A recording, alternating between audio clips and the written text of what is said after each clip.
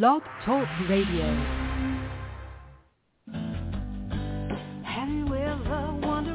Welcome to MindShifters Radio with the Forgiveness Doctor, Dr. Michael Ryce. I'm Jeannie Ryce, your co-host. We also have co-hosts Dr. Tim Hayes and Michelle Pacheco. We will share with you the wisdom of the first century Aramaic internal process of forgiveness. We offer tools and support 5 days a week. We will support you in building a solid foundation within yourself to live in pure love, in Aramaic, Rachna. Michael is the author of the book, Why Is This Happening to Me Again? For more information about the forgiveness process, please visit www.whyagain.org. And now, welcome to the show, MindShifters Radio.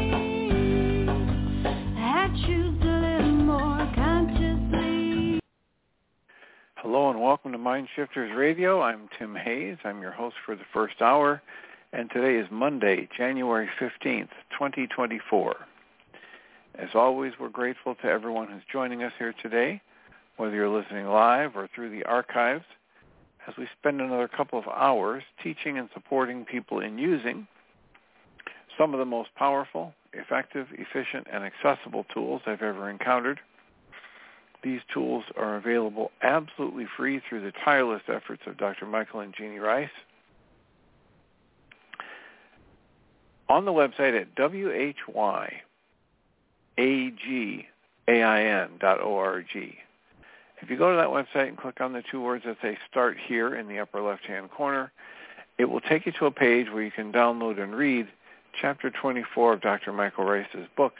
His book is titled, Why Is This Happening to Me Again?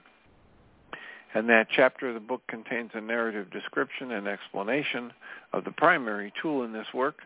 That tool is called the Reality Management Worksheet, sometimes called the Reality Management Wake-Up Sheet. And it's a tool I've been using to great effect for over 19 years now to improve the quality of my life and most of my relationships, and to turn any negative emotional experience I have into part of the infallible guidance system that each and every one of us has been given. You can also download the actual worksheet process itself. It's a simple PDF file. Click the link, download it, print it off, copy it as often as you'd like, and use it over and over again absolutely free.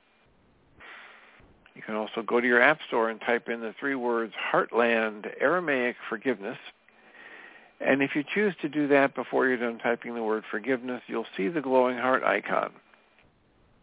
If you tap on that, it will let you download a completely free and private app that contains the Reality Management Worksheet.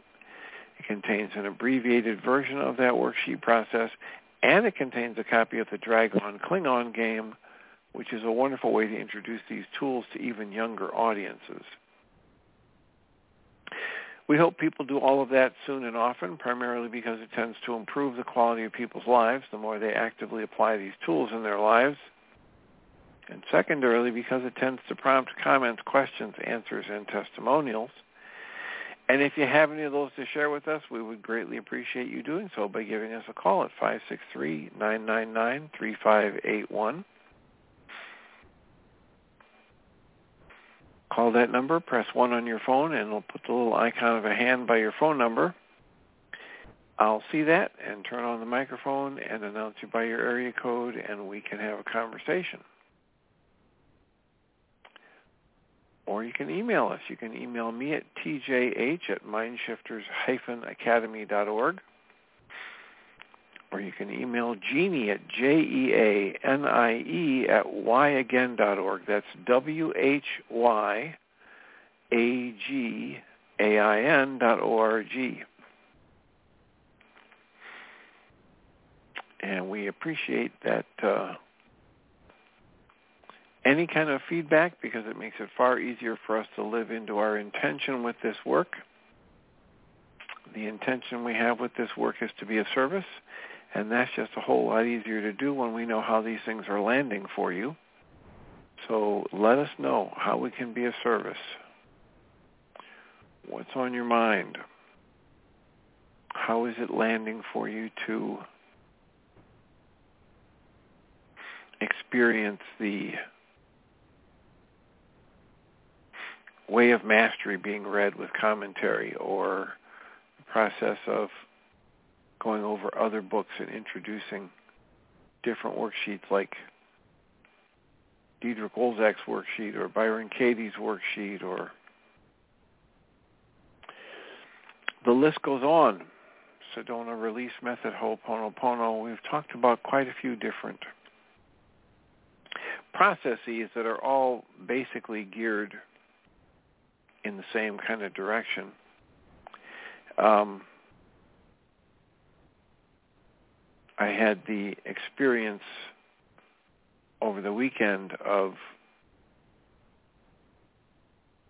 hearing a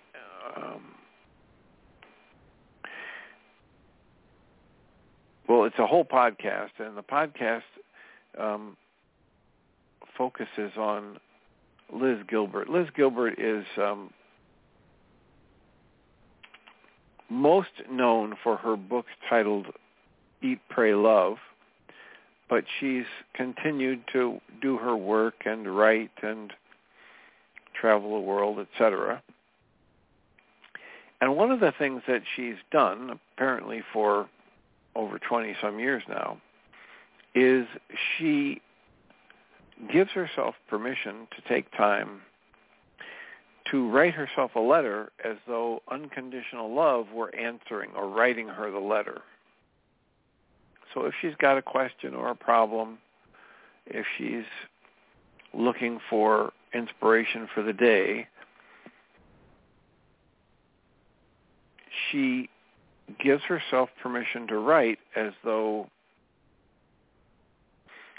unconditional love, God, light, love, the universe, whatever you want to talk about it as, was writing back to her.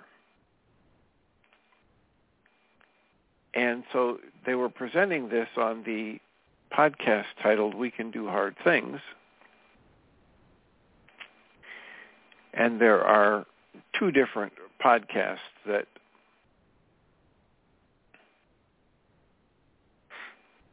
look at this.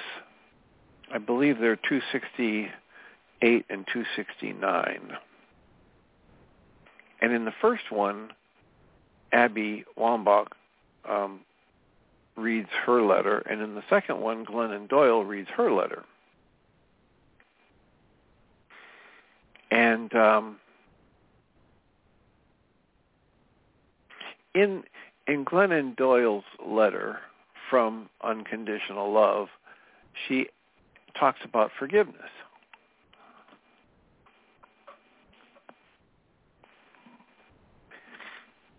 Now, as most people know, if they listen to MindShifters Radio or come to our support groups, this work is built around what Michael Ryce has found in the Khabouris manuscript, which is the oldest known copy of the New Testament, which was being translated directly from the ancient Aramaic into English. And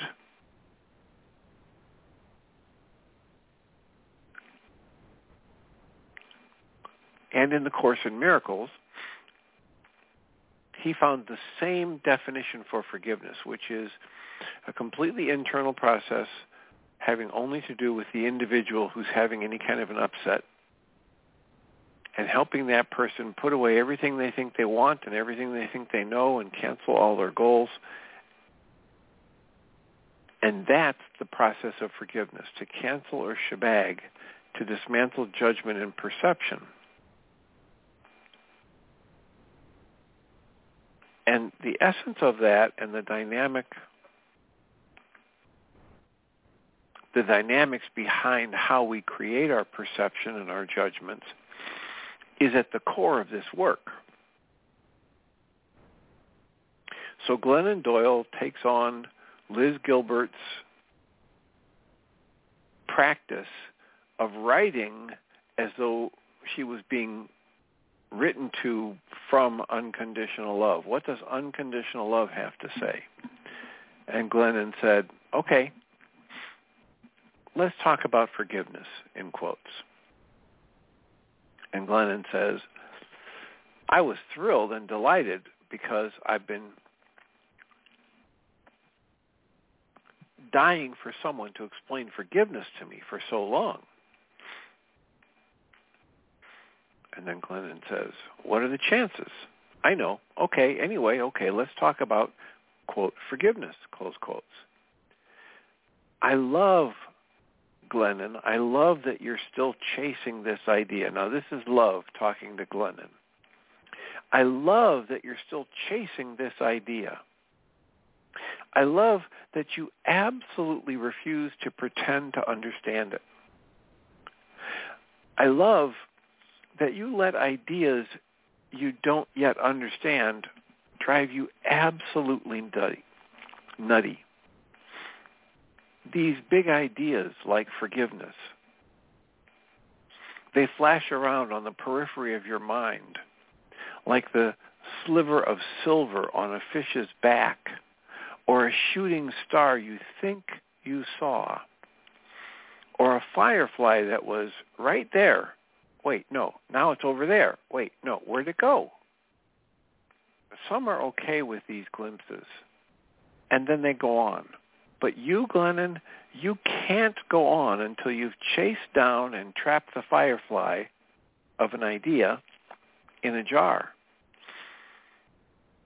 And then you've stared at it so long that you know it's real, that you understand it in your bones, that you testify to it even. Sometimes the firefly idea suffocates to death in your jar. That is true, but still, I love this about you. It's what makes your relationship so promising. It makes our relationship so promising. Because you're always right on my heels, Glennon. It's funny, though, you've never before invited me to stop. You just keep chasing me. You've never before said, wait, sit down with me so I can ask you my questions, and you can tell me what you know. You actually don't have to keep chasing and killing fireflies. We can just talk, and I'll tell you all about them. Let's start with forgiveness. You're right not to believe in forgiveness, but not because it's not real. It's just never once been explained to you correctly. You just don't believe in the wrong version of forgiveness. Well done. Let's first review those forgiveness ideas that you've rejected because they died in your jar. You're right. It's not about letting go. It's not about finally understanding. It's not about deciding if something someone did to you is right or wrong. It's not about feeling mad, about not feeling mad anymore. It's not a gift to bestow or withhold. It has absolutely nothing to do with decisions or feelings or actions or relationships. It's not about being a bigger person or a good person or morality. Forgiveness is about distance. It's about perspective. It's about zooming out. Glennon, remember those highlight magazines you used to read over and over again when you were little because it was the only reading material at the babysitter's house? Remember the pages at the end of those little puzzles that had those puzzles? One was called something like Magic Picture. And the idea was you would study a picture of something that was indecipherable, impossible to identify. There was one magic picture you stared at for hours to try to figure it out. It was swirling, glimmery, with tiny silver lines flashing throughout. It looked to you like magical crystal and purple mountains or hills with rivers traversing them. You finally turned the page to see the follow-up picture, which was the big reveal, the answer, the key, which was simply the exact same image but zoomed out 1,000 times. And you saw now that it was an entire forest with one humongous tree, with one massive leaf upon which one dragonfly was perched, attached to which were two beautiful wings made up of those shimmery purple mountains that were actually the scales of a dragonfly's wing. Well, it's been 40 years, and you still remember both of those images like they were the most important pictures you'd ever seen. Here's why for today, so I could use them to help you understand forgiveness. Forgiveness is not deciding whether your father's anger was right or wrong, okay or not okay. It's looking at one of those moments. You are 13, he is yelling, you are afraid. A magic picture.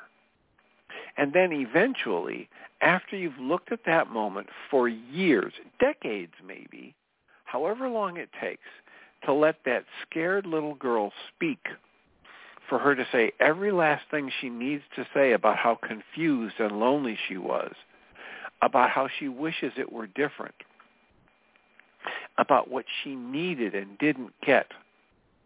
After she said every last thing she needs to say and assures you that she feels heard and safe and can promise you that, after all of that, it's turning the page. It's zooming out 1,000 times. It's seeing the same image, but now it's an entire lifeline you're seeing.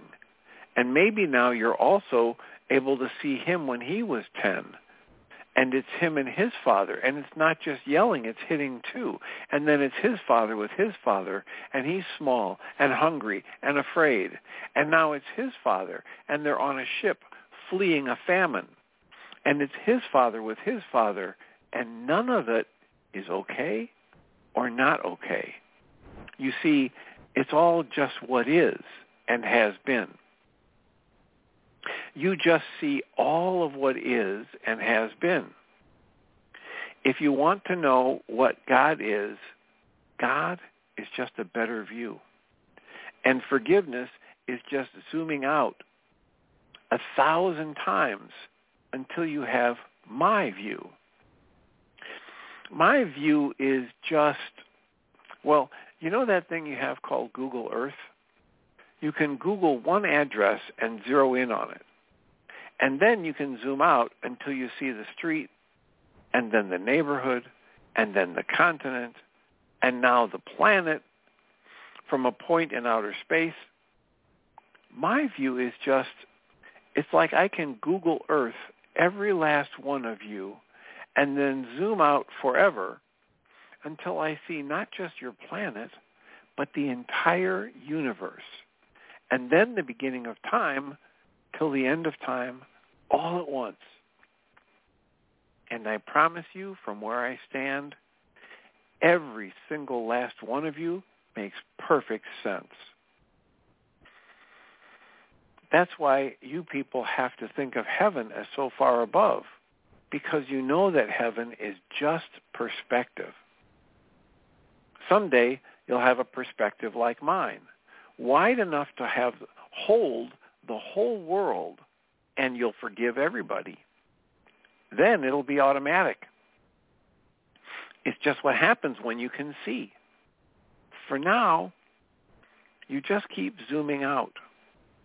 Just stand back and see everybody, and especially yourself, as wide and as high as you possibly can. You make perfect sense. Your father makes perfect sense. Every last one of you does. Every single one of you is just a magic picture, and I get to see the second image, and that is forgiveness.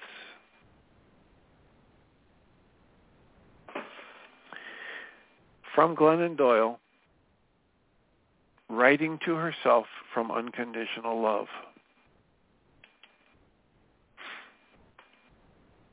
We Can Do Hard Things, podcast number 269. Also recommended, podcast number 268. Our call-in number, 563-999-3581. Call that number, press 1, let us know what's up for you. How is it resonating for you? What did you hear on a Friday show if you were here? As I continued to read from The Way of Mastery. I have no idea where I left off with The Way of Mastery because I wasn't reading from my book. I was reading from a Kindle.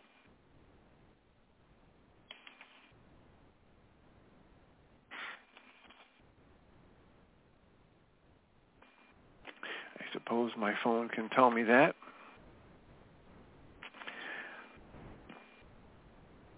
What's your understanding of forgiveness? Oh, I don't look for that. What is your understanding of what the Way of Mastery is calling us to? How is it resonating for you?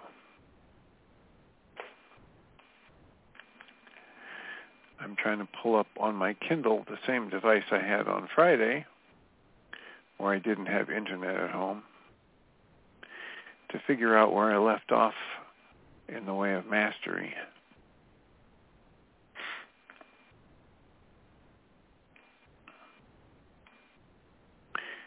Yep, the primary characteristic of mastery. So it wasn't too far after this paragraph where I said these two paragraphs really get me. The one is about the curriculum, the only curriculum there is that life offers. Well, what I just read from Glennon Doyle is like that only curriculum. It's the idea that everything's going to make sense when you get to see the totality of it. It's only from our zoomed-in, myopic, judgmental little pictures that we arrive at a decision that someone is bad or wrong, that we generate our upset, etc. And we can choose to zoom out. We can choose to step back and observe. Area code 610. Is this Susan? Hi, Dr. Tim. The way you read that was just fantastic. I have to do a certain amount of adjustment because I listen to those podcasts, and there's so much femininity in there. What I think of as femininity, giggling, laughing, yelling about hair or no hair, and doing things, and then they get to this incredible input. But for me, I have to kind of be patient about the delivery because I don't feel as if I would fit in that group, and I have to sort of talk myself into the fact that doesn't matter. I have all these fantasies about how I've never been that feminine.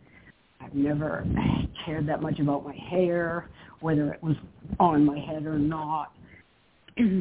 I picture them like living in a sort of a pastel pink and blue world, and then they get to this very serious stuff. So I'm just saying it was much easier for me to hear you read that letter, and I appreciated it so much when she read it too, but it was just, I didn't have to deal with wake-up sheet material in order to listen.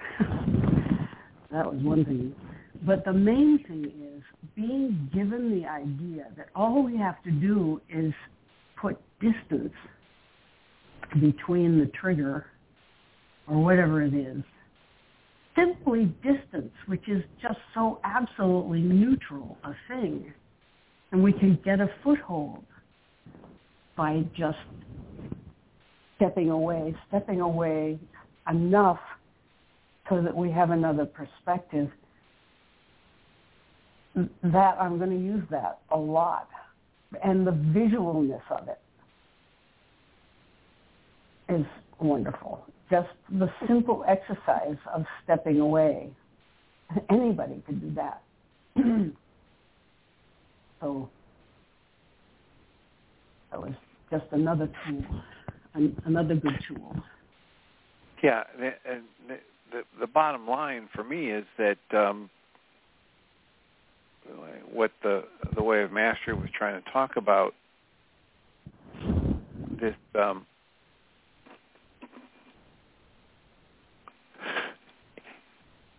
the incredible importance of recognizing that every one of our judgments is false.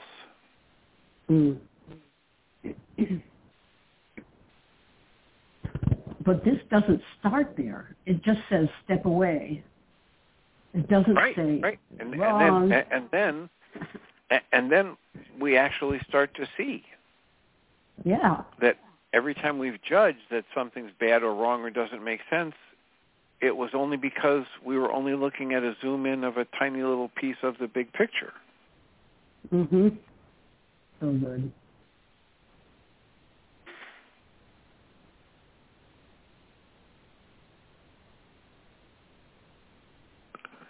The questions they asked in the first episode, 268, I don't remember which of the women asked, whose voice is this? Is this my voice? Because if it is, I'm just going to not pay any attention to it. And then another one of them said, it doesn't matter. That was a tremendous revelation, too.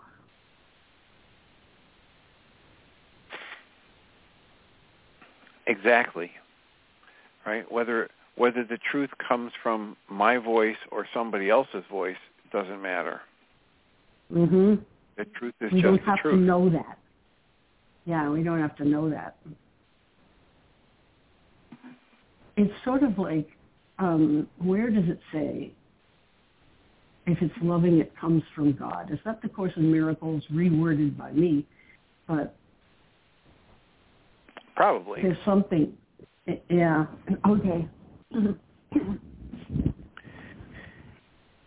Years ago, I was I took a fairly deep dive into the Christian Science world, and one of the lectures that I heard, and I listened to quite a few of them, but one of them that I heard was about how can you know if something that you're thinking is right or wrong. And this nationally renowned public speaker, I'll granted only through the Christian Science Speaker Network, but she gave a talk about how you only want to treat it as though it's right if you can trace it back to a God thought.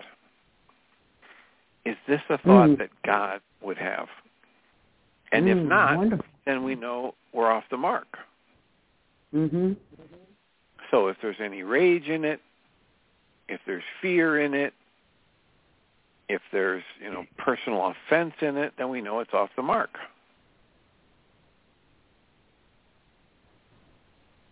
That's great.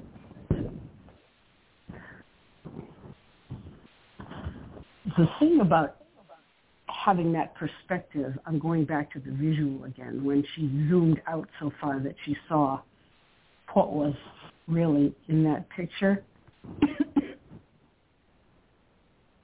When you do that, or when I do that, the opposite becomes possible too. I can't remember her first name now, Ms. Vega, who wrote that paper that you have on your website. Erica. Okay. When she says, I get to do this. That's the other side of the picture. That's when you get to see the vein in the dragonfly's wing. You get to be right in that moment, which is like zooming totally in. And as soon as you get in there, there's a kind of freedom and release in that. Like, I get to do this, then I'm right here. And not only that, but I'm loving it. I'm happy about doing it. Even the weirdest, silly things, like loading food into the basement of the church this morning. I was thinking, I get to do this. And all of a sudden, I guess the word gratitude has always been a hard one for me, but that's what I felt. I felt glad. I felt thankful that I got to do this. And that seems like part of this picture. It's the zoom in part.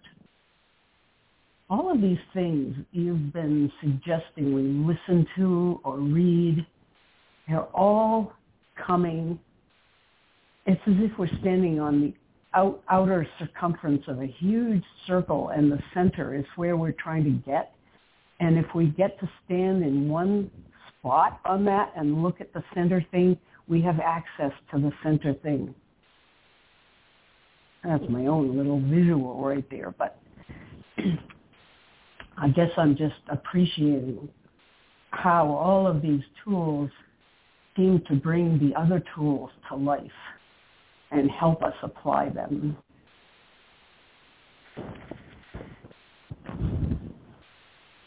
Well, it's like the idea that, there's this great big wheel and we're out here on the edge, and there are an infinite number of spokes in the wheel, and they all go to the center. They all feed from the center.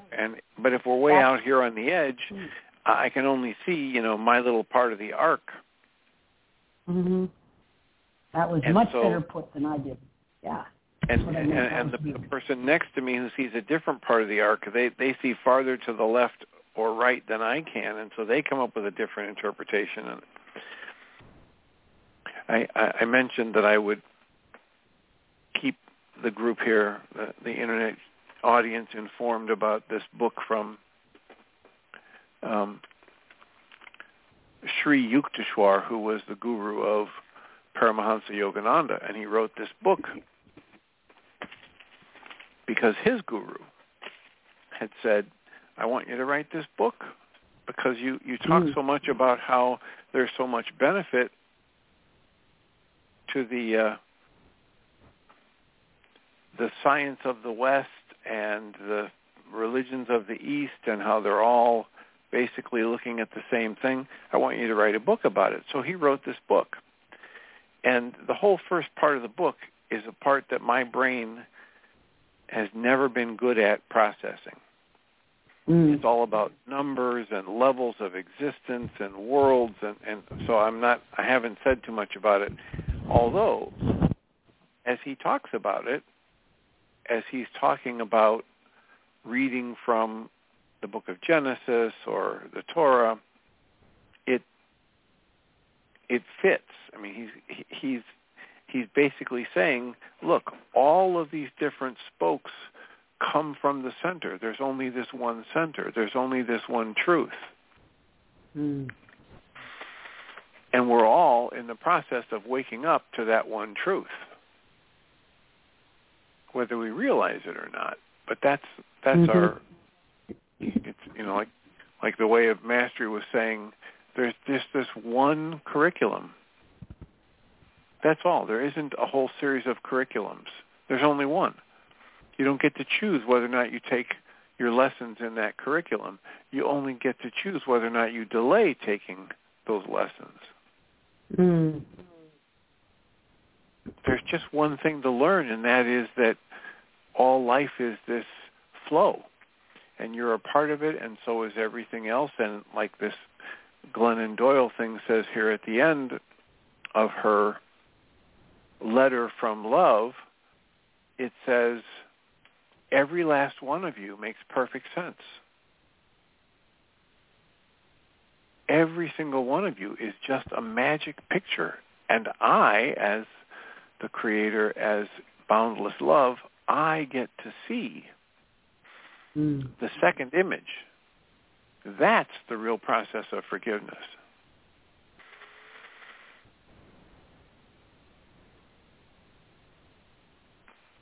So it's all going to make sense once we see life the way the Creator sees life.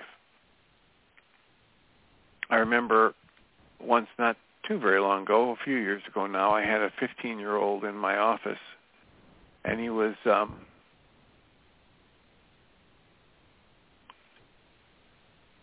connected with a church group.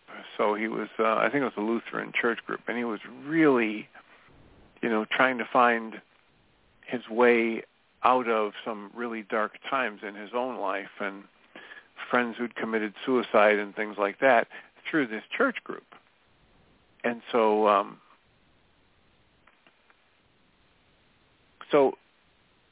he was saying something about how he had started to, one of his church leaders had told him about how to start praying for God to work some miracle in his life. And I just, as sometimes happened, I was just strongly moved, even though I don't usually tread on anything that anybody else's spiritual teacher tells them. I was moved to suggest that a better prayer would be, help me see the miracles you're already doing. Help me see how everything is a miracle. Wonderful. Well, that would go right in line with what Glennon was being inspired to write about here. Everything makes sense. Your father makes perfect sense. You make perfect sense. Every last one of you makes perfect sense. Every last one of you is a magic picture, and I get to see the second image.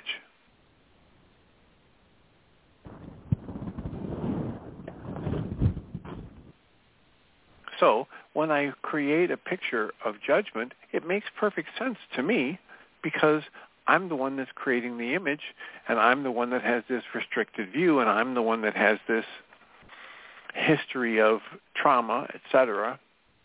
And yet, if you have the second image to the magic picture, you get to see the real thing. You get to see that it makes sense without all of the negativity, without all of the judgment.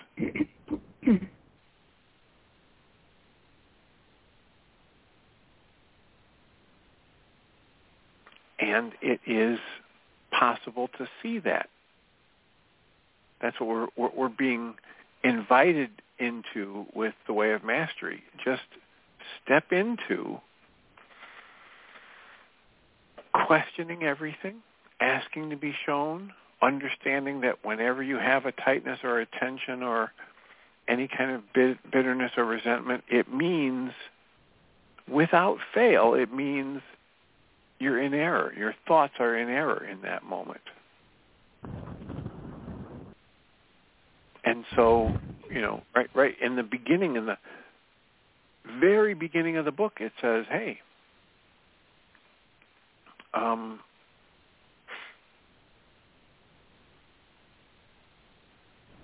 the promise I give you is that if you put away everything you think you know, come into that empty-headed not knowingness that they talk about a little bit later in the book, and put away everything you think you want, cancel every goal you have, and ask to be shown how to look lovingly on everything that's already happened. Ask to be shown the magic picture from the Glennon Doyle situation. Then your awakening, your peace, your serenity, your joy, your bliss is guaranteed. And that's in the promise before the Way of Mastery even starts.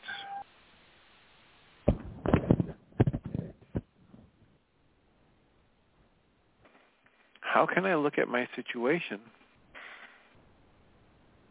I think it's Abraham Abraham Hicks that talks about how whenever you look at something, a person, a situation that's happened, or any other people around you, and you generate any kind of negative emotion, Abraham says the discomfort you're feeling, the negative emotion you're feeling, is a direct result of the fact that you've chosen to view life differently than the Creator is viewing life, differently than source energy, God, light, love would view that situation or your brother or sister. And the discomfort you're feeling is not because you're right and they're wrong. The discomfort you're feeling is because you've chosen to view something differently than the truth of what it is.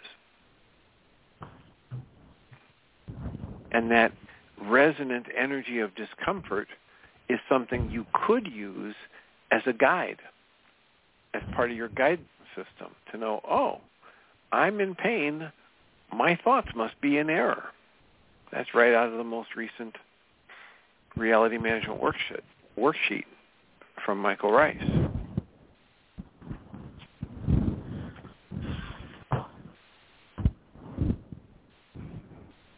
So here's the built-in guidance system. The only question is, have we been told to interpret it incorrectly? And will we use it once we've been given the template, right, the instructions for how to use it correctly?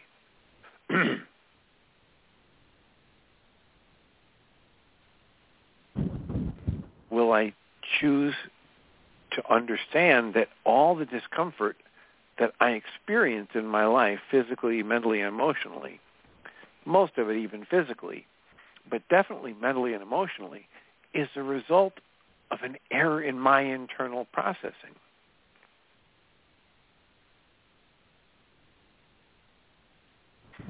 Will I step into that awareness or not?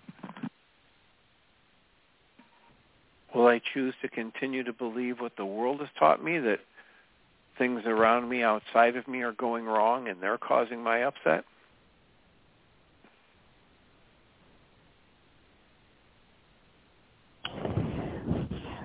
Boy. I read the newspaper probably more than I should, but I'm trying to apply what you're saying and what Glennon Doyle said in her letter to what's happening around us. Or even, I've complained about this before. Whenever I do this huge grocery shop for supplies for the refugee center, I go to Costco, where everything is in plastic. This is one of my issues. Just, everything is packaged in plastic.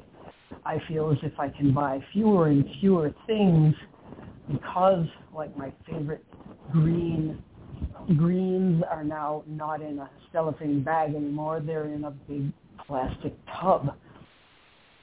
Same with spinach now. And spinach was one of the last holdouts. And I'm escalating that to total catastrophe. Like, there's no hope for us. There's no hope for us.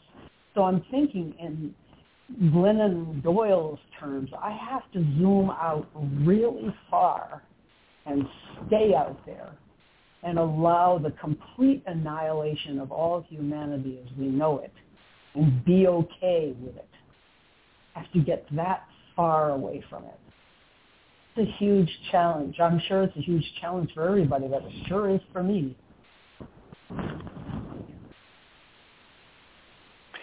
So you kind of lost me when you said I have to allow the complete annihilation of humanity. What are you referring to there? Climate change, getting to the point where we are inundated in plastic, and global warming has done us in. This is an old issue. As you know, I've been around this block a lot. Or, we get someone in power who is not going to allow democracy to continue, but it'll be another kind of government, very repressive, and maybe we'll end up in massive annihilation of humanity. We'll get into these wars, all the extreme stuff. We have to be able to allow all that. We have to be far enough out in the galaxy to observe Earth in its entirety and whatever happens to it and be okay with all of it and not be upset. Doesn't that make sense?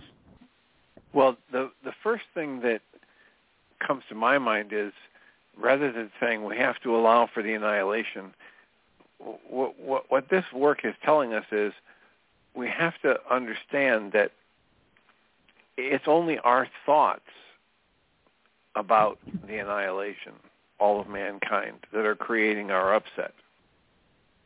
Because the annihilation of mankind hasn't happened yet, you're just creating all of this tension and upset because of plastic wrap being around your favorite food. and then you're extrapolating that to the end of all humanity and annihilation of all humanity, etc. And so this work isn't telling us, oh, there's no problem with plastic wrap. You know, this isn't saying don't worry about anything because everything's okay at that microscopic level, right? They're saying, oh, you know, if you were in a store and you see a parent beating on a child, don't worry about it. Just let it go. It's not your kid. There's nothing in this work about that. This is just about clearing the space in your mind from the errant thoughts, the false perception, before you go take an action on it. Yeah. Right. So you're putting yourself into this state of agitation and despair and upset and anger, and that is distorting your perception. That's keeping you in that first little magic picture frame where you're looking at the myopic, 1,000 times magnified part of a butterfly's wing or whatever. And so it looks to you like a mountain with silver lines on it, when really it's just a butterfly wing. And the biggest thing is not the truth of what it is that you're looking at. The biggest thing in this work is, what's the feeling you're creating in response to it? Right. And waking up to the fact that it's you creating that feeling. It's not being created by the truth of the outside world. Okay, so I'm kind of misusing the big picture then.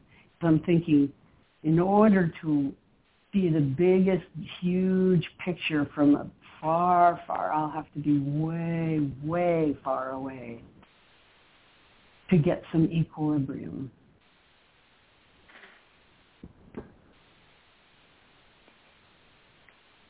Well, I would encourage you to just bring it back to the basics and say, look, if I'm generating any kind of tension or fear or upset or negative emotion, I can instantly know my thoughts are off the mark. And so the most useful thing I can do is cancel the thought and the goal, cancel the knowing that I'm right, and ask to be shown something else. That's the core of Michael's worksheet process. It's also the core of the Byron Katie work, where it's just, listen, I only suffer when I believe my negative thoughts. So can I question these negative thoughts? Yes, I can. The more I question them, the more I can understand, you know what, I really don't know much of anything. I can go into what the way of mastery would call me to, in this empty-headed not knowingness. Right? I at this level, at this physical level, at what I've been taught in my school of science, etc., and what I've been taught by my religion, etc., I know this, that, and the other. Okay, that's good. Does knowing this, that, and the other leave you in bliss? Oh, no, I'm so upset. Okay, then I can know, if I choose to use what tools are being offered here, I can choose to know, okay, my thoughts are off the mark. My perception is myopic. it's microscopic. And I would probably benefit by taking a different look from a bigger perspective. I would probably benefit by softening and breathing and questioning, how am I creating the upset I'm feeling right now? And there's nothing in this about seeking ultimate truth. This is just about recognizing a fundamental truth that I create my upset. Mm-hmm. That I'm creating my experience. It's like the CIA website where it has that chapter on a book about perception where it says, what the title of the chapter of the book, I believe, is Why Can we not see what's right there to be seen? And the conclusion that they draw is because our perception doesn't record reality. Our perception constructs our reality. How many people do you think walking through the Costco when you're walking through the Costco are getting as upset as you are? That's true. Nobody. Well, there may be one or two, but the critically important observation there is that if the way these things were wrapped was actually causing your upset, then everybody who saw the way these things were wrapped would have the same intensity and the same flavor of upset. I don't think that's true, Dr. Tim. You don't? No. Okay. What do you think is Maybe true? I didn't understand you. Maybe I didn't understand what you just said. Could you say it again? Okay. Here's the example I give. We had this family, and we would go to a restaurant, and there'd be, 10 or 12 of us. We had to wait a long time for them to get ready to pull all these tables together because we're a big family group. Every time we do it, somebody gets upset. Why is it taking so long? Why did the waitress screw up that order, this, that, and the other? Now, there's 12 of us at this table. 2 or 3 people are getting upset. And they think they're upset because the waitress made a mistake, or it took so long to get this or that, or somebody put too much salt in there, whatever. And they think they're upset about that. And 3 or 4 people are trying to calm them down and say, relax, finish your story, we'll just get another drink, it's fine. And 4 or 5 other people are completely ignoring the whole thing. They're not even noticing that those 2, 3 people at the other end of the table are upset. Mm. Now, how can we know that those 2 people are not upset about what is going on at the restaurant? Because if the thing that was happening, the waitress made a mistake or somebody oversalted the peas or whatever, then everybody who found out about that would have the same flavor and the same intensity of upset if the upset was being caused by the outside event.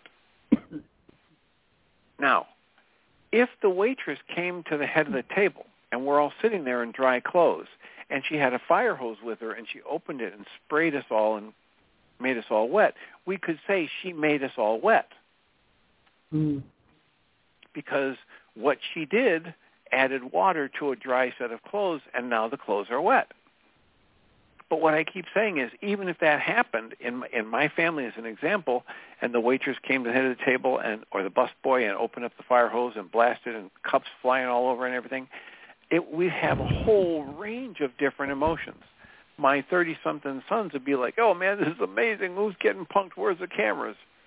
My mother might just be all confused. What's going on? My brother might be angry and enraged. My sisters might be scared. And are all of those emotional responses being caused by the water spraying from a hose? No. The emotions these people are experiencing are created inside themselves each and every time an emotion arises. It's coming from inside the person. And it only exists inside the person that's creating it as an experience in that moment. This is how you can know you're not getting upset about plastic or about global warming or about how Costco packages your favorite food. You're generating upset. And if you choose to use it this way, Way of Mastery, as one of the many teachings we're presenting, says you're able to use it in that moment as an alarm system, as a wake-up call, as a fire alarm telling you, hey, Tim, there's something in error about what you're choosing to use your mind energy for right now. Because if there was actually something wrong and you remained at peace and your vision was wide open, if you had that magic picture and the answer picture, you would know instantly what to do to affect positive change based on whatever you have control over in the moment. And you would just act on it.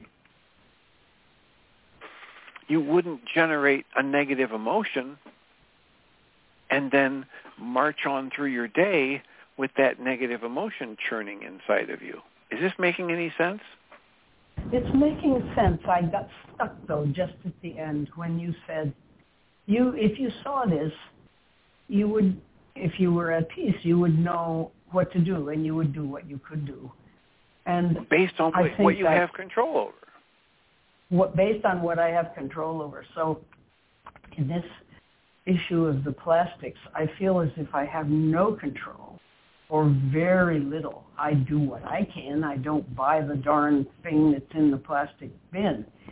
But that doesn't, I still It doesn't change your thoughts. It doesn't change your thoughts. Right. I have this level of hopelessness, well, remember, come back to the worksheet you did that's available as a highlight on the wayofmastery.com, where you saw that picture on a magazine about the world on fire, the earth on fire, and you did that worksheet, and it went back to your childhood trauma. It's going to work that way almost every time. We won't get as many worksheets that come with that powerful insight, but there will almost always be a decrease in the upset because we shift our mind energy away from the thoughts we were pouring our mind energy into that generated all the upset in the first place. Mm-hmm. And sometimes we'll get a powerful insight like you did in that one worksheet, but other times we'll just get the relief of of having a period of time where we're not pouring our mind energy into the thoughts that are generating that intense upset. Yeah, that's true. And then when we do that over time, you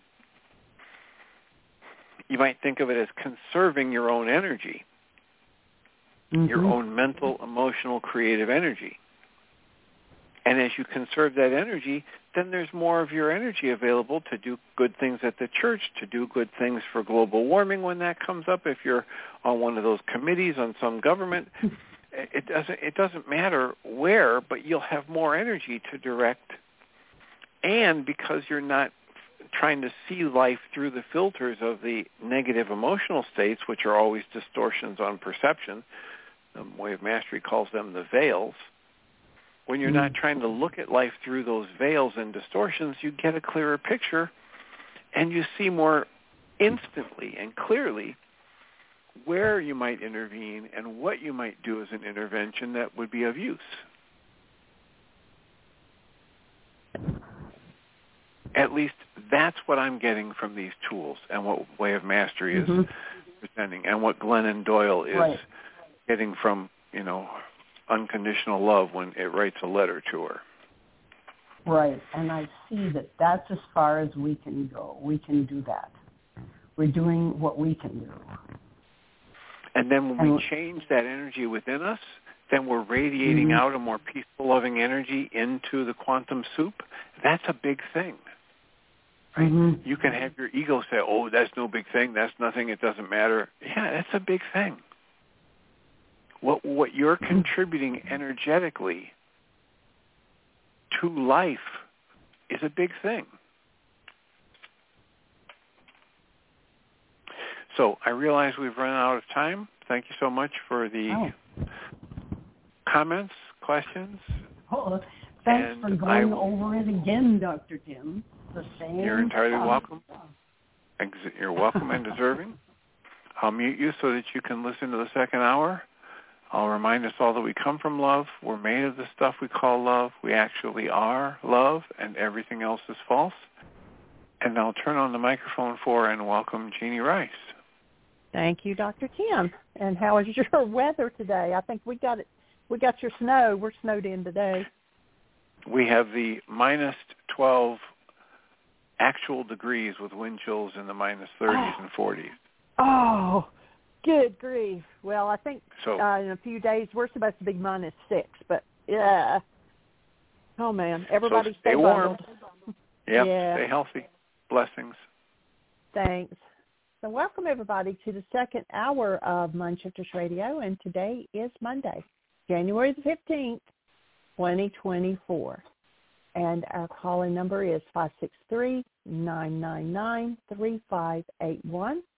And when you press 1, that puts you into queue to talk to us, and we would love to hear your comments and questions because that makes this your show. We'll give Michael just a moment to get dialed in, and we are going to start on our study of the Enlightenment today. And so looking forward to that. And a lot of people have ordered books, but several people didn't order them until over the weekend, and today is a holiday, Martin Luther King, so the mail is not running. So I've got like 8 Enlightenments packaged up to go in the mail first thing in the morning. So, but Michael said that you wouldn't need it for today, that the introduction and the what he's going to talk about today, that you would not need your book. So that'll be all right. And I hope everybody is staying warm and staying safe. We'll give Michael just a moment to dial in. And I'll direct you to the website, whyagain.org. Actually, I created a new page, and I haven't finished it yet. So it actually says on it, this page is under construction. But the easiest way to find it is to go all the way down. The most recent pages, it says our latest posts. They're down at the very bottom. It shows 8 of them. And so look up consciousness. And when you click on that, it will take you. I've got several things out there about the conscious, the subconscious, and the unconscious mind. Some things about inherited patterns, which is out of the Why Again book. The inner child, and what do we pass on to the next generation. So it is still under construction, but I hope you go out there and visit it and let me know if you have some ideas. And I'm going to see if Michael is having a challenge getting on here.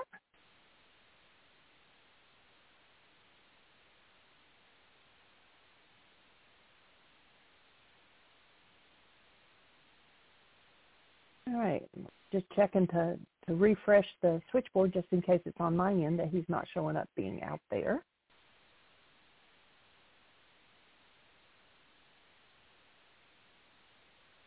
Welcome to the show. And there he is. So welcome, Michael.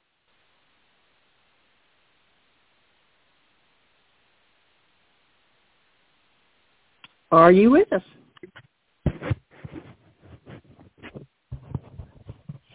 Thank you, dear heart. And welcome, everybody. Delighted that you're here to join us for this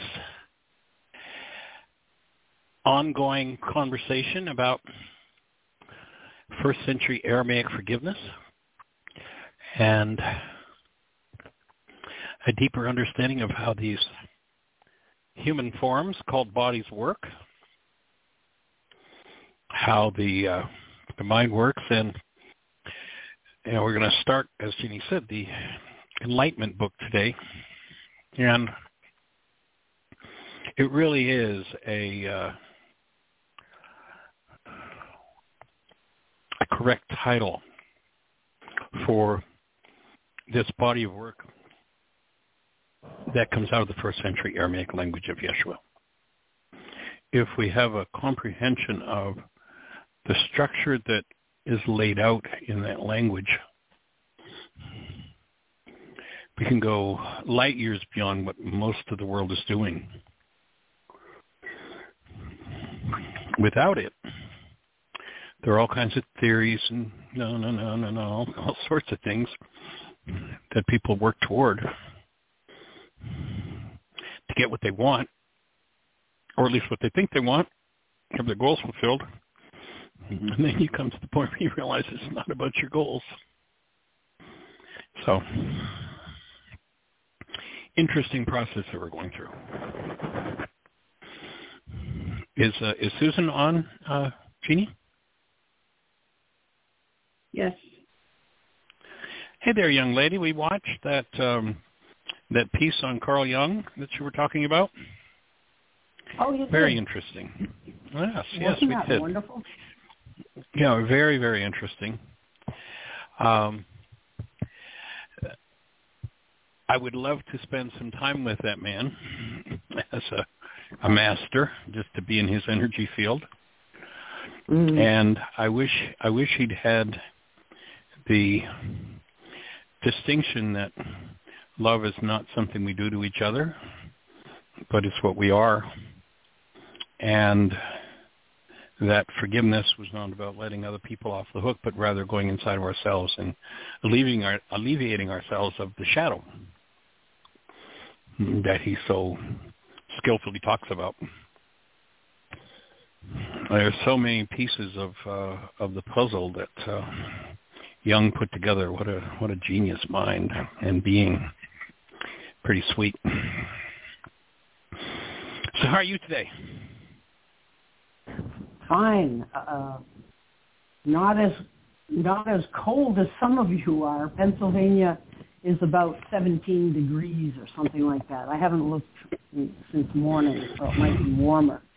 But I hear you're down to what? Didn't Jeanie say it was -6 or something? No, we're gonna be at -6 later in the week or next week. They're calling for. Oh, okay. So all right. No, I was out doing a couple of errands to get free from the snow, and literally the flakes are getting exponentially larger as the morning carries on. So I got out and back in time, but it was in the low 30s at that point. But they're saying we're going to get down to -6 sooner rather than later. Yeah. The thing about the Alan Watts, I love his voice, just to start. I love how he chuckles and his low voice. Right. And hearing him read Jung is wonderful in itself. The redeeming thing about what Carl Jung said is along the lines of what that priest Fenelon was saying.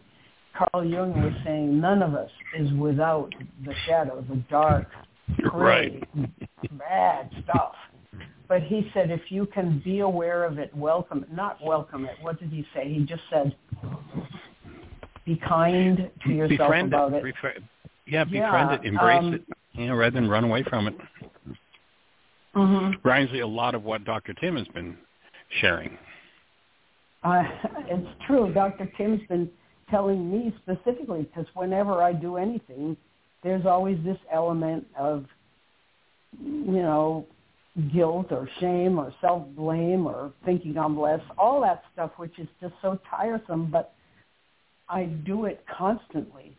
And the way Jung... You say you used to do it constantly? Yeah. Yeah. Shut up, Michael. You're ready to say something. Go ahead and say No, I'm listening. I thought you caught something that I said that you wanted to put right.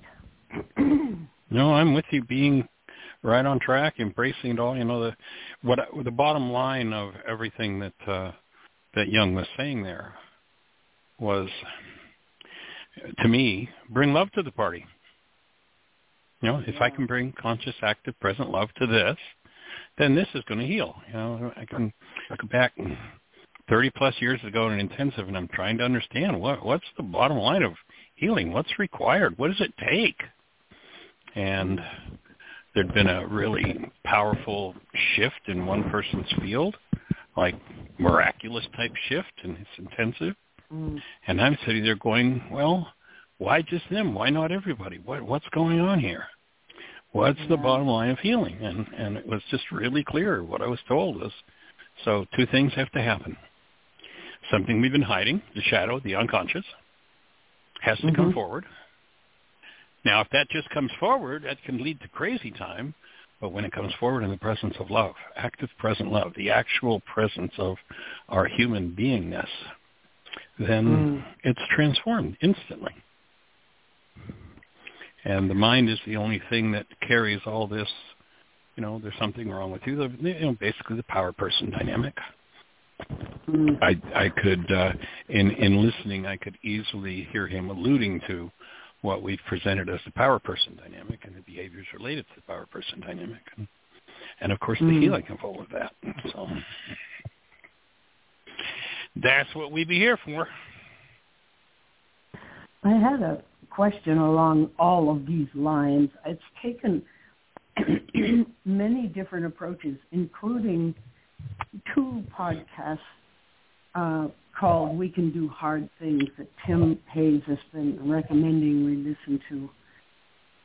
So wonderful what those women say. In fact, they wrote themselves love letters that reminded me of Magda's grandfather letter, how she imagined or cathected or whatever the word is. It doesn't matter, they say. It doesn't matter whose voice it is. Is it yours? Is it God's? It doesn't matter.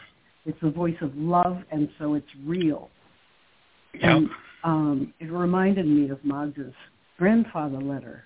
These 2 women, Glennon Doyle and Abby, I don't remember Abby's last name, wrote themselves these love letters. And they were like that. And all of these approaches seem to complement one another.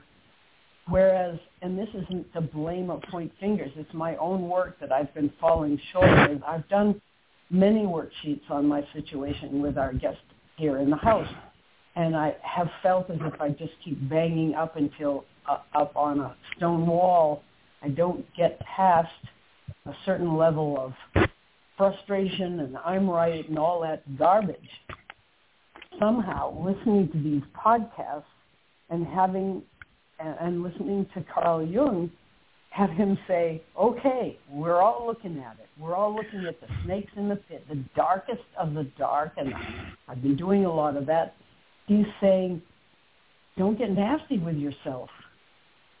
Bring love to the party. Saying, yeah. It's all helped to cause a shift, even though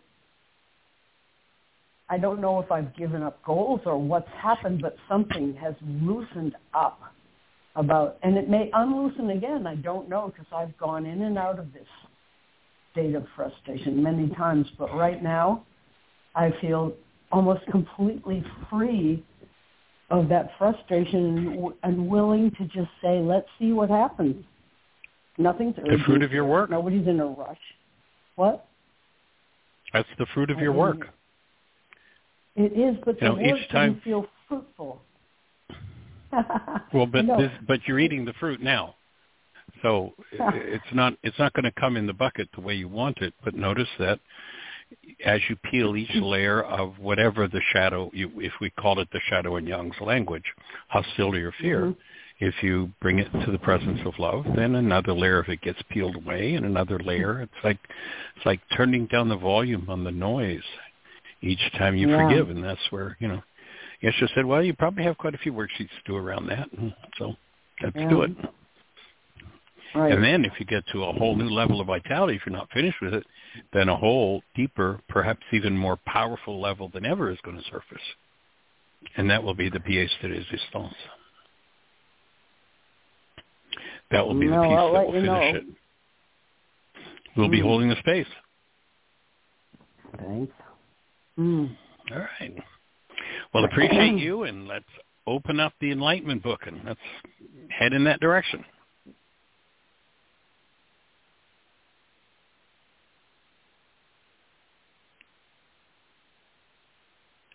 So with the, and again, the whole focus of Enlightenment is to bring forward as accurately as we can in this language the first century meanings of the words of this man, Yeshua. One of the things he says is, my words are your perfect life. And he also tells us that the power of life and death is in our words.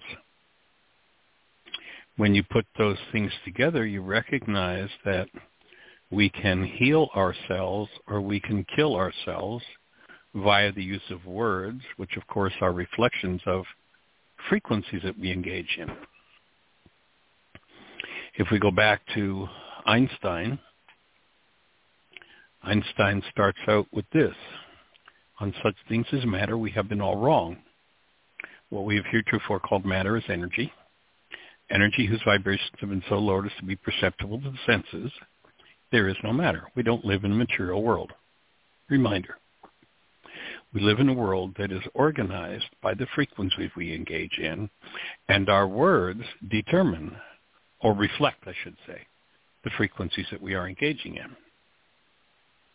And here's a man who had reached a level where he had put together frequencies that enhanced life, overcame the disintegrative aspect of life that we call death, literally, and said, the things I do, you too can do. However, it's not happening in this Western world. People are in such confusion because we don't have access to his words. We have access to Greek ideas about his words, Greek projections about his words, but the actual frequency of the energy that fell from his lips, we've lost. And ideally, we'd probably all go to Aramaic school and learn Aramaic on the deepest level. But that's probably not practical in this culture, so we're going to do what's second best, and we're going to do the best we can to bring his words and his ideas forward in this English language. One, to utilize those words to assist and support in undoing, throwing out the language, the words, the frequencies that create death, and engaging in those frequencies that are life-enhancing. I've offered before my take on what life is, and if you hold a newborn child, you get really clear really fast that the newborn is love. That's the stuff we're made of. And everything that comes from that enhances life. And the best definition of life I've been able to come up with yet, at least for me, is that life is love flowing through a cell. You know, if we just have love but no form with which to express it, it's probably not going to come to awareness very well. So love flowing through a cell, and the things that we do to inhibit that, literally, physiologically, mentally, emotionally, psychologically, society-wise, they're the things that destroy us. Those frequencies that never belong, that are off base. Vladimir Lenin, probably responsible for more deaths than any human being in history, understood this. And he said, if you want to destroy a culture, you change the meaning of its words. Pretty brilliant. Yeshua says the power of life and death is in our words. Lenin says if you want to destroy a particular expression of humans, we call culture, then change the meaning of its words. Take its frequencies away. So what we're looking to do with this study, and I don't know how long it's going to take. You know, we might be finished with this in a month, and we might still be at it 3 years from now. I don't know how this is going to unfold, this work with the Enlightenment book. But we want to particularly engage in words to describe the tool of removing frequencies that don't belong, and that brings us to a word that's really been abused and misused in our culture, just horrifically. And it's a word that is an archery term. And if you're on the archery range and you pulled back your bow and you aimed right on the target and you missed the bullseye, the scorekeeper would yell, sin. you're off the mark. I.e., positive feedback, take another shot. Now that word sin, think of it in terms of words. What kind of things have we had modeled for us and hooked up for us around the word sin? What frequencies, what words go with that in this culture? Oh, it's evil, it's wicked, it's guilt, it's blame. All kinds of frequencies of degradation. So we want to lift that word up out of the mud, a la the Aramaic language. And so to recognize that all that word means, like let go of, forgive all of the baggage around that word, and recognize that all it means is it's a piece of positive feedback that tells us when we're off target. And it's an invitation to get back on target. Another word that ties closely to that is the word evil. And in the Aramaic, we get another major correction. It's an archery term. If you fired at the target and you missed the bullseye, it was sin. If you missed the target altogether, it was evil, like you're totally off target. That's all it means. So I'm going to invite everybody to consider throwing away all of the baggage, doing the work required to unhook all of the disintegrative frequencies that we've had hooked to the word sin and evil. Einstein, so lower as to be perceptible to the senses, there is no matter. So if we hook frequencies of hate and fear and guilt and pain and drama and trauma to those words, they lose their usefulness, which to a great degree, coming from the Greek translations, that's what's happened. And they've lost their usefulness. People are, I mean, you can just watch people prickle when somebody uses the word sin, and yet adjust your aim is really all it means. It means be aware that the energy that you're engaging in isn't on target for you. So if we throw away the baggage, it's a wonderful word, a really useful word. And yet so many people carry so many abusive frequencies from those who haven't done their work. And so if we're off target, it's going to be hard to have a life that's fulfilling. So if someone we trust can tell us that something is off target when we don't realize that we're off target, they've given us a gift.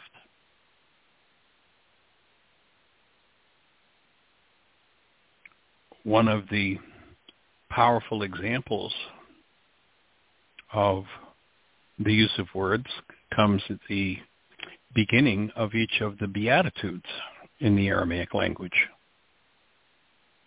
If you've got the Enlightenment book, or when you get it, I'd invite you to go to Matthew 5 and just render the words that are in Aramaic in the text with your own hand. Write it out. Don't look at, the product of what's in there was 2 times around longhand writing out from the Aramaic comprehension of the words of the Beatitudes. But just take that first word, which the Greeks translate as blessed are they, which to me implies there's some sort of external thing that's going to come and bless us. But actually, that word in Aramaic, you'll see in the Enlightenment book, is tuvehun. Tuvehun is a 3-part word. It speaks of unconscious dynamics. It speaks of a guidance system. And it speaks of whether or not that guidance system is active or inactive. So tuvehun gives us the insight that there literally are neural structures in us that the Creator planted in us to guide us. And if they're active, you're going to be on target with everything. If they are inactive, this whole thought structure is all included in this word tubular. If those neural structures, we would say brain cells, are inactive,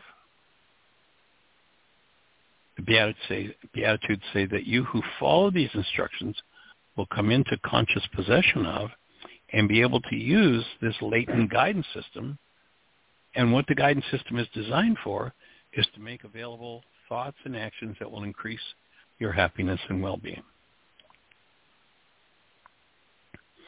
What do you suppose would happen if we went out to do an interview on the street and we gathered people and said, if there was a thought structure that could bring you to happiness and fulfillment and well-being, where do you suppose you would find it? And I suspect most people would go off on some sort of a rant about, somewhere out there up in the clouds or somewhere, some genius person or some holy person but where in our culture have we been told that neural structure lies within us? The world is busy. It's interesting. The word educare, means to draw out. It does not mean to put in. And yet you'd think when kids go to school that the objective is to fill those little minds with information, as opposed to the objective is to activate the neural structure that is already within us, designed by the Creator to guide us to happiness and well-being. It's in every one of us.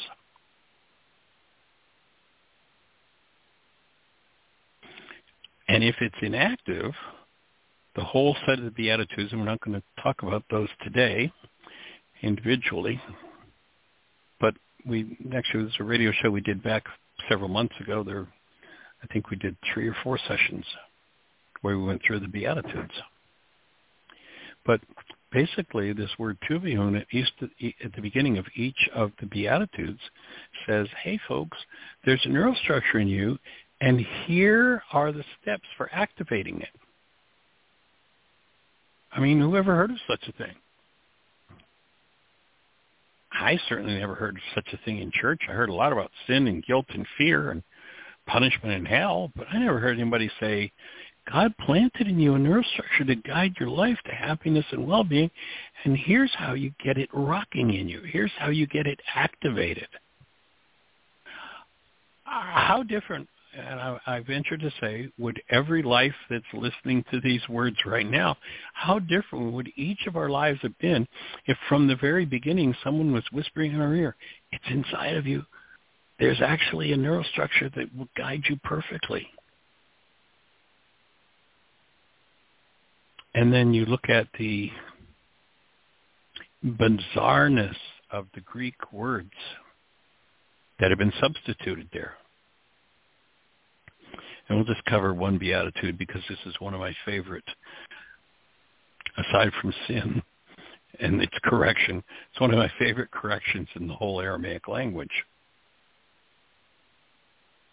Because we're told by the Greek translators, and if Yeshua were to sit in most centers where they ostensibly are talking about his work today, he would say that's all Greek to me. Because what the Greeks said is, if we listen to Yeshua, he talks about this spirit within, and the Greek says what you're supposed to do is be poor in it in order to be fulfilled and happy. And the mistranslation of that word, and I'm going to go through a few different mistranslations to point out the importance of the Aramaic and to assist people to recognize the primacy of the Aramaic. Now, there'll be many people who will rage and scream. I mean, literally, I've had people rage at me. No, it was all done in Greek. They did it in Greek. Well, I don't know. if you know any Semitic peoples, Arabs, Jews, how many of them can you imagine if they had a mature, incredible, beautiful way of life to offer? How many could imagine that Semitic person turning to the Greek and saying, "Tell you what, we've gotten a written language, but why don't you write it down for us? You write it. You'll do a better job than we will." Can you imagine any Semitic person doing that? I mean, it's crazy on its face. So I'm just going to point out a few specific passages, and this is one of them, where the rendition is just so ridiculous that, and then when you see the correction, you go, "Oh, well, that makes sense." And you don't have to argue with the scholars about was it Greek or was it Aramaic. It's just simple that this is a ridiculous. I mean, Yeshua says, you can deny me, but don't deny that one I'm here to connect you with, Rucha. Don't do that. Make sure you stay connected. And yet, here the preachers are trying to get us to be poor in that very thing that Yeshua said is the one thing you need to stay connected with. So in Aramaic, this first beatitude renders, "You who have a home in Rucha," which is the eternal forces from God. If that's your home. Now, most people are pounded into their heads, and their home is in their heads.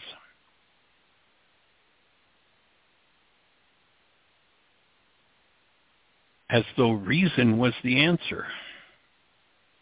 And all reason does is give us resonance. Ties in with energy systems that are automatic. So the first proof for me of the primacy of the Aramaic over the Greek is rather than "Blessed are they who are poor in spirit, theirs is the kingdom of heaven." Yeshua, in essence, says be rich in spirit, but here we are. We're telling people they're supposed to be poor in it, and that's going to bring you some kind of blessing, where in Aramaic it says, God implanted in your mind neurostructures with which to guide you when they are active. If they are inactive, you who follow these instructions will come into conscious possession of and be able to use this latent guidance system designed to make available thoughts and actions that will increase your happiness and well-being. You who have a home in the active or eternal forces from God, for yours is an heavenly estate.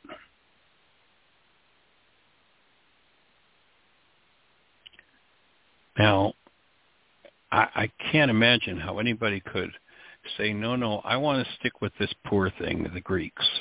When they hear that, it's an invitation to get out of your head and live in this energy field. We're told we live in an energy field. In it, we live, move, and have our being. And most people withdraw from it and get stuck in this little pea brain, this little 9-bit mind between their ears. And they think that's, was it Descartes that said, "I think, therefore I am"? Well, Mr. Descartes, I doubt you did much thinking. I suspect what you did is you lived in a world of resonance, and you had a pretty bright mind. And you were able to put a lot of pieces together. But thinking, resonating information in brain cells, firing information in brain cells that makes you look bright to others, has got nothing to do with living as a human being. And as a human being, you are designed to live in the eternal forces in which you are steeped, in which you live, move, and have your being. So the first couple of pieces of the puzzle, and I would like to just put the invitation out there at any point where you have a thought, a question, If something, what I'm working toward doing is putting some building blocks in place and creating a foundation, and then we'll build up to the first story, second story. So as the study unfolds, we'll build and build and build. And so if a foundation block is missing, the foundation is not going to be very solid. So if anything I'm saying doesn't make sense or is incomplete for you, or you need some more brain cells for it, or I need some more brain cells for it, please push 1, ask your question. Put it right in wherever the conversation is going. And together we'll, over whatever time period we're working with this text,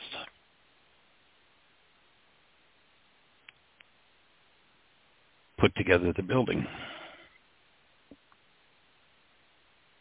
By the way, if you're listening and you weren't aware that we were going to do this study and you'd like to get a copy of the Enlightenment book, the latest printed copy is available, and you can go to our website and order it from our catalog, and if you do that, it's $25, and then the catalog or the program automatically adds $9 shipping. Or, rather than doing that, if you go to our website, down toward the bottom of the page, there's a donate button. And if you hit that donate button, we can't make this adjustment in the catalog. But if you hit the donate button and you donate $26, the book's $25, $1 extra, that takes care of what PayPal gets out of it. And we have PayPal as a gateway. You don't have to have PayPal to purchase a book or to make a donation. You can use a credit card or your own PayPal or your bank, however you do it. But if you go to that donate button and donate $26, we'll pay the shipping. And we'll get it out to you quickly. And if you put in the payment, there's a place for notes. Put your name and your address and tell us it's for Enlightenment. Then the next day, or in some cases that day, if it's early enough for that day, we'll get it in the mail to you and get it off to you as quickly as possible.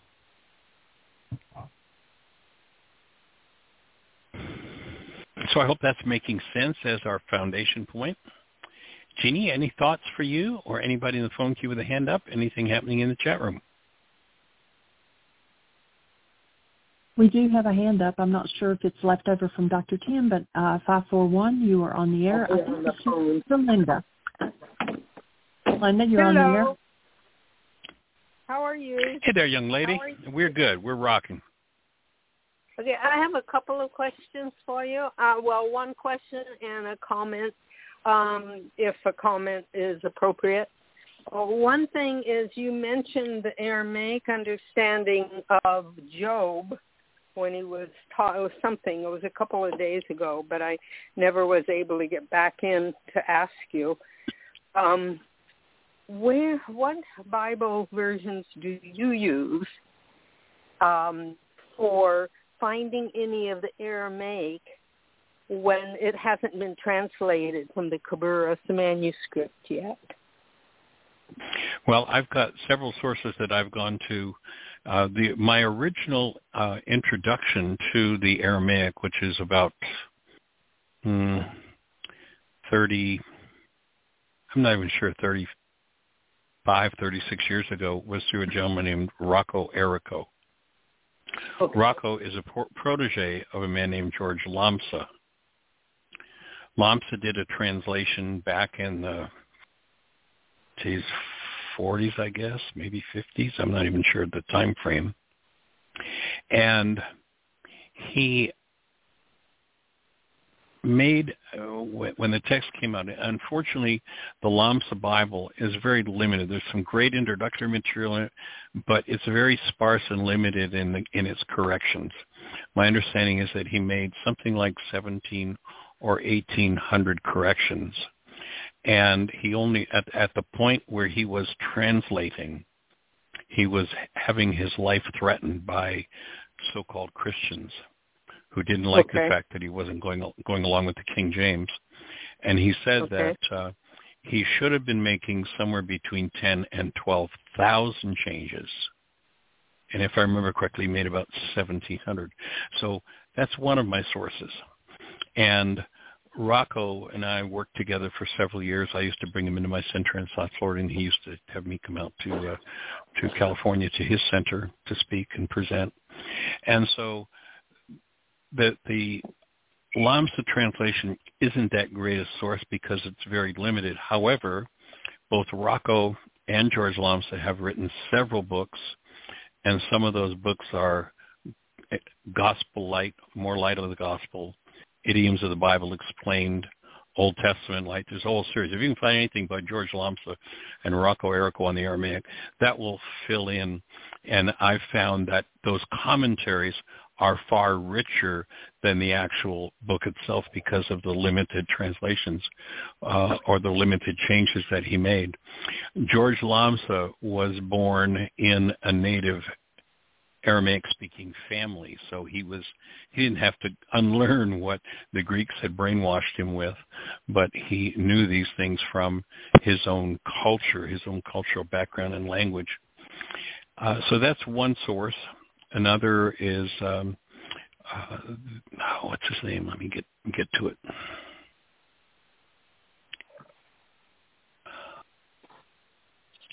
He did a translation of the Lord's Prayer, and I'm not remembering his name right now, but he's got some good material, around the idea of the Lord's Prayer and such. And then the rest of the Neil Douglas Klotz, yes. Thank you, because he was my first introduction. Yeah. Right. Go ahead. Yeah, his work on the Lord's Prayer, although he and actually Rocco still does this, and I think it is a great disservice to people. He still calls the Lord's Prayer a prayer. They both do. And it's not a prayer. In Aramaic, it's not a prayer. And I've never heard, this is something that I realized personally as I worked with it, as I taught from it. And I would love to get this piece of information to Rocco, but Rocco tends to be, he's a wonderful man, very sensitive, but tends to be rather resistant to anything new. But if you think about, this is, to me, is just another piece in building our foundation toward understanding more about the Aramaic. You think about the context of what people call the Lord's Prayer, and then you look at how people go directly 180 degrees against Yeshua's instructions, who says, do not repeat and repeat like the pagans. Don't do that. That's going to the mind. That's being locked in the mind. And, the question that they asked him was, and obviously there was a lack of understanding and perhaps confusion, as today there's great confusion about the word prayer, because we have this Greek idea that prayer is putting our order into the cosmic gift catalog. And yet they didn't ask Yeshua to say a prayer for them. They asked him to teach them how to pray. And there's another word that's been grossly misrepresented by the Greeks. Oh, just put your word in the cosmic gift catalog, tell God what you want, and then you've said a prayer. Well, actually, properly labeled, properly defined, that would be a petition. Asking for something, a petition. Doesn't say don't have one, but that's not prayer. They asked Yeshua, because they obviously didn't understand, to teach them, and he taught them. Now, to use an example, and I'm sure you've heard me say this before, but there are other folks listening too, so it's for everybody. But if let's say I were a voice coach and a teacher of singers, and you wanted to learn from me, and you said, Michael, teach me to sing, would I be teaching you to sing if I sang you a song? Obviously not. You might learn something incidentally from my singing a song, but I wouldn't be teaching you to sing. Yeshua didn't say a prayer. It's not the Lord's Prayer. Yeshua said, here's a set of instructions. Here's how. You do this thing called prayer. And the word prayer in Aramaic means, closer to a literal meaning, is to set a trap for God, which in our English language, for most people, is kind of a shocker. It's, well, you're going to trap God. What the heck does that mean? But when you recognize that this man, Yeshua, did not live in a perceptual mind, he didn't live in the world of appearances, he lived in the actuality of relationship with life with his creator. And so if you think of and recognize, and we'll bring Einstein into it here, that we live in an energy system, basically an antenna is what has to be the right shape, and it has to be oriented properly in order to capture the signal it's designed to capture. You know, if I have let's say we've got a TV station here, we'll say it's Channel 4, and I go to Buffalo, New York, and I buy an antenna for Channel 4 in Buffalo, New York. Well, the carrier wave for the TV station in Buffalo, New York, and the carrier wave here in Bristol, Virginia is a totally different thing. And if I bring that antenna down here and try to capture Channel 4, I'm probably going to get a snowy, lousy picture. I need an antenna that is the proper shape to capture the frequency, and I'm going to need to orient that properly. If I put it up on the roof and I align it, and somebody comes along in the night and turns the antenna backward, am I going to get a good signal from Channel 2? And you probably remember, as I do, you know, this is kind of a thing that's gone now pretty much. Kids wouldn't even know what you were talking about. But you probably remember when you wanted to change channels, and when you changed channels, you went over and you hit a little crank. I can remember having a manual crank, and then I can remember having an electric crank that literally turned the antenna, and you tuned the antenna. You oriented it so you got a good signal. Do you remember doing that?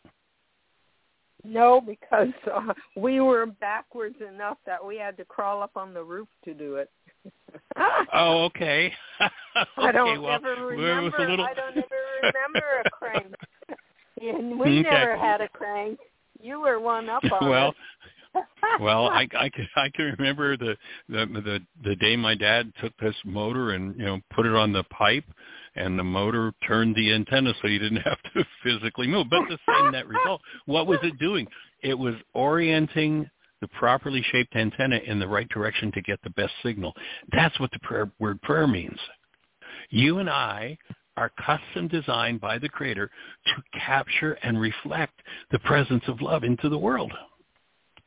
And if we've been misaligned, if we've been given frequencies that are out of harmony with that, then what we need to do is get back into alignment. And that's what people call the Lord's Prayer. That's what it is. It's a set of instructions, and later I'm planning to get into those instructions. But that's what the word means. It doesn't have anything to do with, you know, tell the cosmic gift catalog to bring you something. And that's interesting that you say that, Michael, because I somehow interpreted Neil Douglas's clause when he talked about the divine principles and the harmony, you know, the one harmony. Well, for me, the harmony is more of a heart issue, and the principles are more of a head issue. And since you've mentioned that we are antennas ourselves and we have to align, I got it that the prayer, I didn't get it as a teaching tool, but I got it as the prayer was telling me to align my vision with the vision of the cosmos. And I'm coming to the realization I don't have a clue about the vision of the cosmos other than what little bits and pieces I get. So it's kind of like, well, I know that this life force is in charge and not me, except of course I forget it in my daily life, right? So I have to keep reconnecting and realigning. You might want to look at that you might want to look at those words. Notice the assumption that somebody's fed you that of course I'm going to go out of alignment. That might be a good word for the topic. In my daily life, because I catch myself being out of alignment, not because somebody's told me. But Larry will say something that I'm highly resistant to, and after I return to sanity, I'll say, well, he was right. You know, he was my feedback loop, and not always, you know, but enough to know that I'm constantly realigning my antenna, and I also include the body in that antenna. I wanted to share that with you. So insight, inspiration, and intuition all have to be lined up as well in my perception at the moment. Yeah.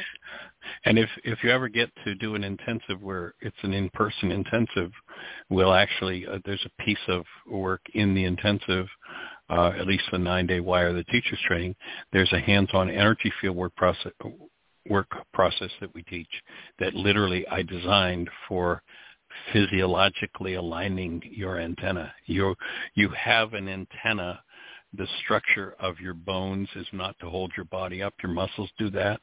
The structure of your bones, like the arms on the antenna and the standard in the antenna, that's what is designed to capture the frequencies we're designed for. And, the kid that gets the cuff in the head year after year, day after day, gets bashed around, the antenna literally is physiologically misaligned, and until we bring that back into alignment, and that's part and parcel of the energy field work for getting this antenna back to its proper orientation, back into its proper range of motion, because it's literally a self-adjusting antenna that is in continuous motion every minute that we're alive. And if something interferes with that motion, it loses its patterned way of moving and tends to get stuck. And so the energy field work is about getting it unstuck, getting literally the physiological device back into a properly aligned state so that it brings the frequencies in that it's designed to. And the so-called Lord's Prayer is an instruction set for aligning our minds and emotions with that. Right. And I just realized that our whole cultural sedentary lifestyle and over-focus on computer work and stuff like that is also on how we lose our alignment with just our anatomy from youth to old age and become a question mark, basically, except we don't even know it's a question mark in our structure. Structure's important. It's literally the core antenna that allows us to, and if it's moving through its proper range of motion, people think when the baby's soft spot hardens, the head is fixed. But actually, if you get really tuned in and hold that baby's head, or you hold an adult's head, you'll notice that there's this very subtle, slight movement. It's just a millimeter or two, like very tiny bit of motion. And that's the self-adjusting antenna. And, the shape of an antenna determines the frequencies it receives. If I have the perfect antenna on the roof for channel 4 here, and it's perfectly aligned, and somebody goes up and bends all the arms on the antenna, I'm not going to get a very good signal. Right. The structure of the head, the spine, the pelvis, and the bones. I mean, right now, your arms, your hips are continuously moving just a millimeter or two in a semicircular motion in and out. And when you're at the stage they call extension, which means you're in its, and I'm not sure why they use this language. It seems to me it would be the opposite, but it's called extension when your antenna is at its most constricted state. That's one shape. And then when you do what's called flexion, where it moves that millimeter or two, and your whole structure's in a totally, completely different state that, the average person never even notices, but it's a different state. It's literally a totally, completely different antenna. It's night and day.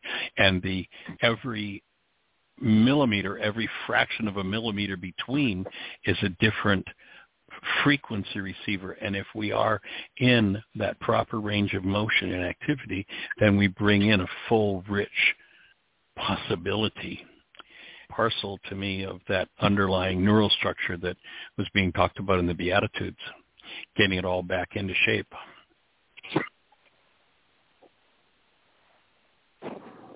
Very good. Thank you. I'm just hoping awesome, young lady. I hope that what I would ask, if it's possible, is if you could give every possible reference to Lhamsa and the other gentleman's name, which just slipped out of my... Rocco Errico, thank you. Yeah. No, we're going to be referring to the Khaboris. That's pretty much going to be it. I mean, this is stuff I've been doing with Rocco and Lamsa for decades, so I don't have references for all of that. No, I won't be doing that. You don't have references? No. Okay. So I'm not reading this from a book. I'm not reading this from a book or from notes. It's just part of the presentation that we're going to be doing. So do I remember when Rocco Errico said this or that, and can I give that reference? No. Or when Lamsa did, or when the work we did in the social service agencies in Albany, Georgia. This was the live, doing the work live between myself and a gentleman named Dan McDougall, who was my partner at that point. So we'll be drawing on all of that over the last 4+ decades. Perfect. And I have something to say about beliefs, but I'll wait for another show. Something all right, young lady. Ask about beliefs. Thank you so much. Okay. All right. Blessings. Take care. Bye-bye. Bye-bye. So a couple of other references that are ridiculous translations in the Greek. And then when you hear the Aramaic, it's just, oh, okay, well, that makes sense. So, and I'm going to catch a couple of them before we close. We've just got a few minutes. So I'm going to go to Job 12:6, which the Greeks tell us, and this is, I mean, when you think about it, it's so bizarre.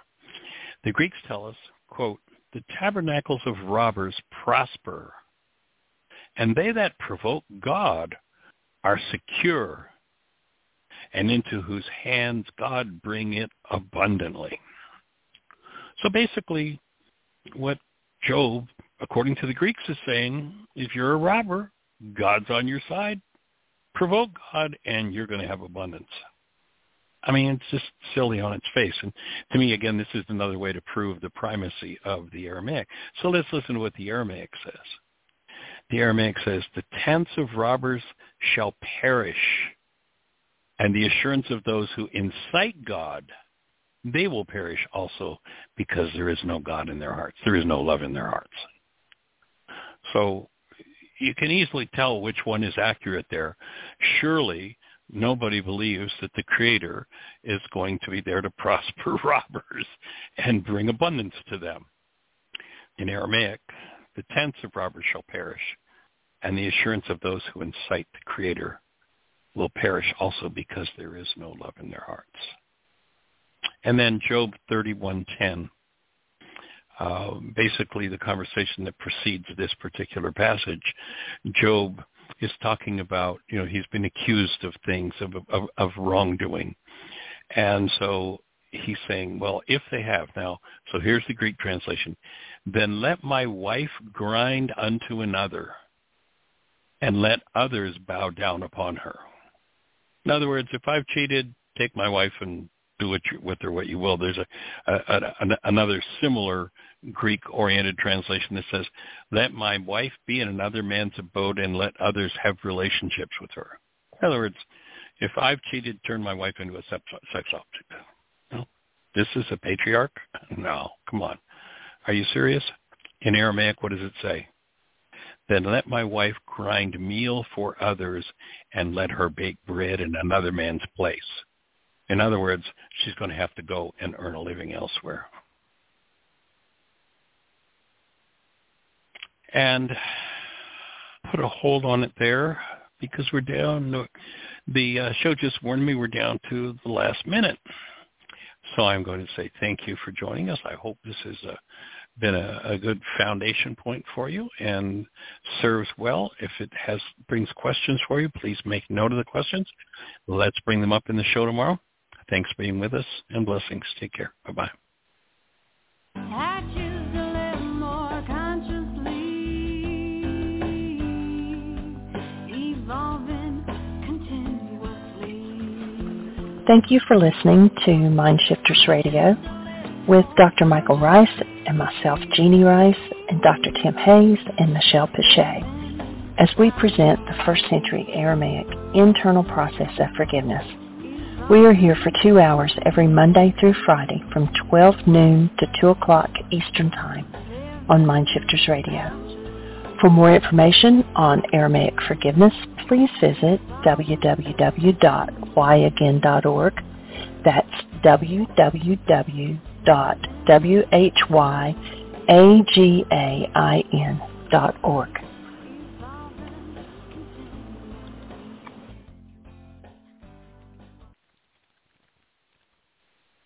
Hello, it is Ryan, and I was on a flight the other day playing one of my favorite social spin slot games on ChumbaCasino.com. I looked over at the person sitting next to me, and you know what they were doing? They were also playing Chumba Casino. Coincidence? I think not. Everybody's loving having fun with it. Chumba Casino is home to hundreds of casino-style games that you can play for free anytime, anywhere, even at 30,000 feet. So sign up now at ChumbaCasino.com to claim your free welcome bonus. That's ChumbaCasino.com and live the Chumba life. No purchase necessary. VGW. Void where prohibited by law. See terms and conditions. 18+.